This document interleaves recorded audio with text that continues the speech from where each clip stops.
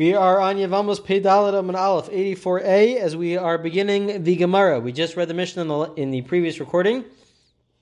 The Mishnah was a long Mishnah going through many different cases where there's a prohibition between the husband and the wife or between the brother-in-law and the sister-in-law, different permutations. And we also discussed relatives on a rabbinic level that there's a prohibition for them to get married or to do yibum, and also the different penalties that are involved with that. And so the Gemara now is going to focus on why the Mishnah sometimes it describes the relationship between the husband and wife as a marriage, nisuin, and sometimes it describes it as kiddushin, as them being engaged. And sometimes it uses the language of marriage, sometimes as engaged. Why does it switch off? Why does it go back and forth? So the Gemara starts off by saying, "My iri ditani nasa, listen to Kiddush." Why is it that in the very first case, the first example of the Mishnah is a case where the marriage is allowed, but they're not allowed to do yibum. So the case is where you have a regular Kohen who's married to a widow, which is perfectly fine, that's allowed, but the brother of the deceased husband is the Kohen Gadol, is the high priest, so he cannot do yibum because he cannot do yibum to the widow, but the marriage itself is fine. So he uses the language of marriage, not of being engaged, but specifically of marriage. Why? My iri ditani nasa, lisni kiddush. Why does he give a case of marriage? It should give a case where they were engaged. Maybe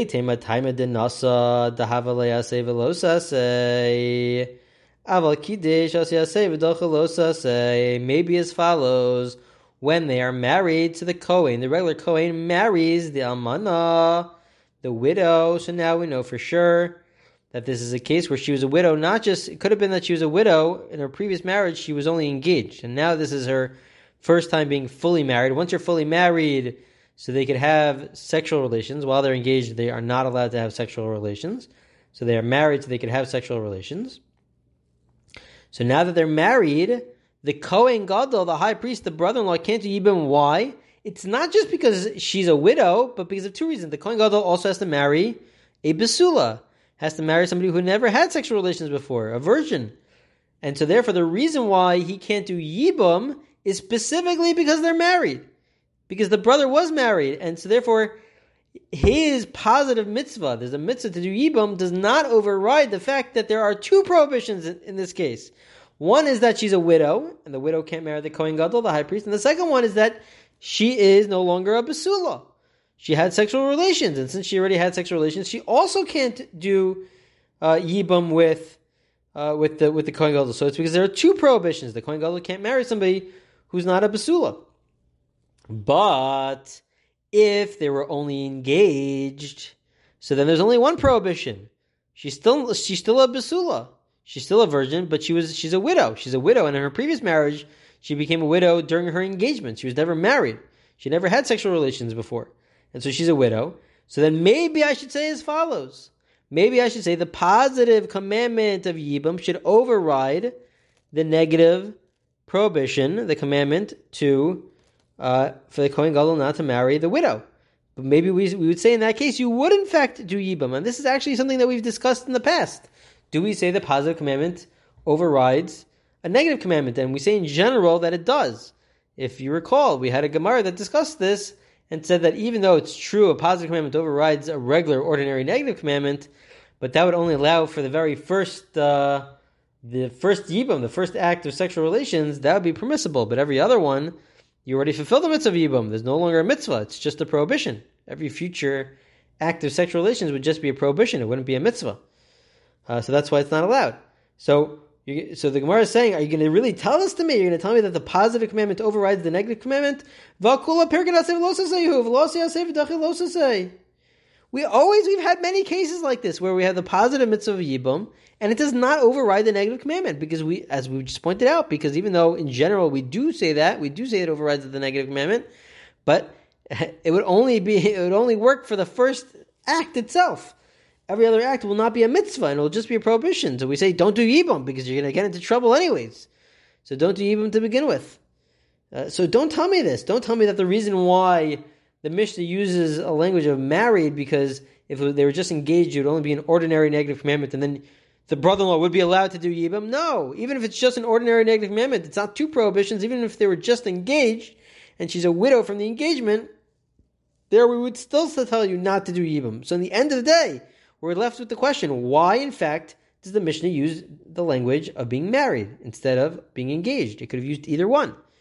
So the Gemara is going to end up answering because other examples in the Mishnah are specifically cases where they had to be married. And so we just wanted to keep the flow. But the Gemara is going to give different suggestions for this. So the Gemara says as follows. To Gabai Mishnah Seifa, because we had in one of the last cases, Kohen Gadol Shenasa Salmana Dafka Nasa Deshavir Chalal Avakidesh Shar Yalei. In our last case where we said that both the marriage and yibum were not allowed. One of the cases was where the high priest was married to a widow, not allowed. That itself was not allowed. And we said that even if the Kohen Gadol were to die, the brother, who's a regular Kohen, can't do yibum. Why can't he do yibum? Because the wife became a chalala. Because she was involved in this prohibitive relationship of a widow with the Kohen Gadol, with the high priest, so she became a chalala. She got the status of a chalala, and a chalala cannot marry a regular Kohen. But that's only true if they have sexual relations, which means that they got married. If they were only engaged, she wouldn't be viewed as a chalala. It's only because they were married that she's viewed as a chalala, and that's why she cannot do yibum with the brother-in-law, who's a regular Kohen. So that's why in that case, it has to be specifically married, but if they were engaged, so then the regular Kohen, who's the brother, would be allowed to do yibum. So that's why Tana Nami Reisha Nasa. So since in that case it has to use the language of married, because she has to become a chalala, so then through the sexual relations, so too in our case it uses the language of married, even though it didn't have to. But the Gemara says, what are you talking about? It's true in that case, in the end case, it had to be where they're married. But I have another case where it had to be where they're only engaged, in the middle. What was that case? You have a case where the Mishnah discussed a case where they're not allowed to get married, but you're allowed to do yibum. And the case that they give is where basically the same case, but they're only engaged, because it has to be where they're only engaged. The Kohen Gadol, the high priest, is engaged to the almana, to the widow. They never have sexual relations. So if that marriage, that engagement is not allowed, but if the husband passes away and he has a brother who's a regular Kohen, that regular Kohen could do yibum because they never had sexual relations. She's not a chalala. And so in the middle case, it uses the language of engaged specifically. So then our case should also be engaged. Why are we picking the same language that's used in the end, in a case that's found in the end, as opposed to a case that's found in the middle? So the Gemara comes to its final answer and says as follows. The reason why it says married in our case is Mishum Bas Buksa.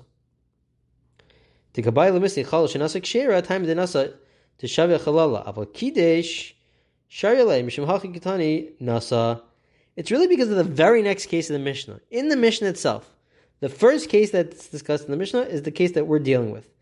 The Kohen, the Kohen who marries an almana, which is allowed. He's a regular Kohen, and his brother is a Kohen Gadol. So there, it didn't have to use the language of marriage, which is true.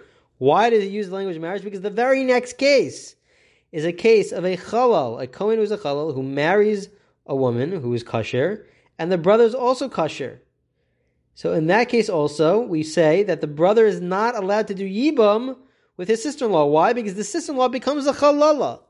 But she can only become a chalala by being married to the Kohen who's a chalal if they have sexual relations, which means that they're getting married. It has to be a case where they're married. So since the very next case is where they're married, it has to be where they're married, because that's how she becomes a chalala. So then the first case also we use the language of being married. Even though it's not necessary, but we use the same language. Okay, that is all the first half of this recording, which is its own topic.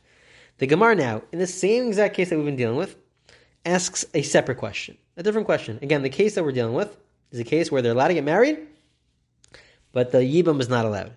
And the case was where you have a regular Kohen who's married to somebody who is a widow. She was married beforehand, husband passed away, now she marries this Kohen. Perfectly allowed, the marriage is allowed. However, the husband passes away, and the brother is the Kohen Gadol. The brother is the high priest. The high priest now cannot do yibum because the Kohen Gadol is not allowed to marry a widow.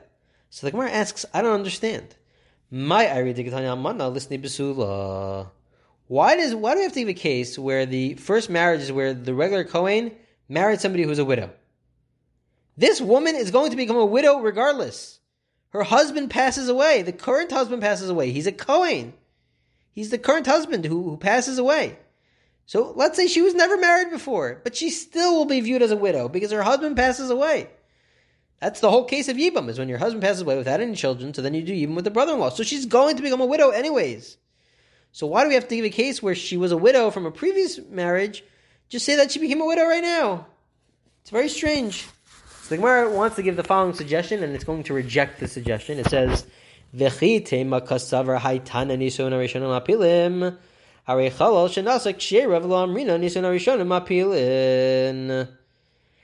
If you're going to tell me as follows, there's a certain argument that you can make, which many of the commentators, the earlier commentators, point out that this is a very difficult argument to even present as an option. It's very hard to understand this.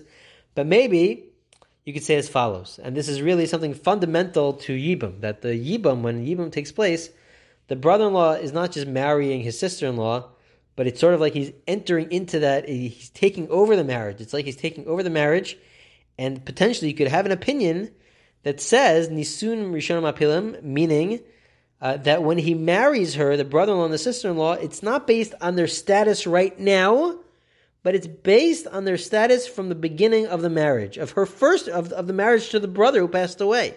It's sort of a continuation of that, and so we don't look at it from the lens of whether she's a widow right now because of her husband passing away. No, we look at it as at the time that she got married, at the very moment when she first got married to her actual husband who passed away. What was she? What was her status? And they're continuing in that relationship. And so therefore, since if this would be her first marriage, even if her husband passes away, one could make the argument they could do Yibam, because we don't view her as a widow from the point of, because it's a continuation of when they first got married. When they first got married, she was not a widow. And so now the Kohen Gadol can marry her, potentially. Could do Yibam with her. So maybe that's why, suggests the Gemara, the case had to specifically be a case where she was a widow. We're discussing a case where you're not allowed to do Yibam, where she was a widow from a different marriage. Because at that point in time when she was first married to the Kohen, she was already a widow. So now the Kohen Gadol cannot do Yibam because it's entering into, at that point, at that stage, from the beginning of the marriage. That's what the Gemara wants to suggest. A very difficult argument to make. The Gemara anyways rejects this and says that no, this is not true. This argument is not true because the next case of the Mishnah is where we have a Kohen who is a Chalal. He's a Chalal, and he marries somebody who is kosher, who's a regular kosher woman. And we say that's fine. A Chalal is allowed to marry a kosher, but she becomes a Chalala. By doing so, she becomes a Chalala when they get married. And now she can't do Yibam with her brother-in-law because she became a Chalala during the marriage itself. When they had started to have sexual relations, during the marriage, she became a Chalala. And the Mishnah says you can't do Yibam. But if we made the argument that we don't go based on her status when it changes during the marriage, but it's her status at the point in time at that moment when she first got married, she was kosher. She didn't have sexual relations yet with her husband who was a Chalal. And so she's a Kshira. She's fine. She's not a Chalala yet. She becomes a Chalala during the marriage. But we see from here, the Mishnah says that they're not allowed to do Yibam because she's a Chalala. So we see that we don't view it as her status from the original marriage. No, we view it as the status is right here, right now. Right now, she's a Chalala. So too, we're going back to the original question, why did we give a case of where she was a widow? Just give a case where she was not previously married, but she becomes a widow right now because her husband passed away. So why do we give that case? The Gemara answers as follows: Mishum Seifa, Havada Mishum Seifa, Mishum Dekabai Limisi Seifa, Kohen Gadol Shenasa Es Almana, V'yesh Lo Ach Kohen Gadol O Kohen Hedyot, Dafka Almana, Av Basula Chazilei Mishum Hachi Ketani Almana. So the reason why it gives a case of an almana, of a widow, is because you're right. It doesn't have to be a case of a widow. We could have given a different case, but the reason why we give specifically this case of a widow is because of another case in the Mishnah. Again, similar to what we had before, that we want to make the Mishnah parallel to each other in the cases. So since we needed to give a case later on of an almana, of a widow, so too here too we give a case of widow, even though it's not necessary. What was the case over there?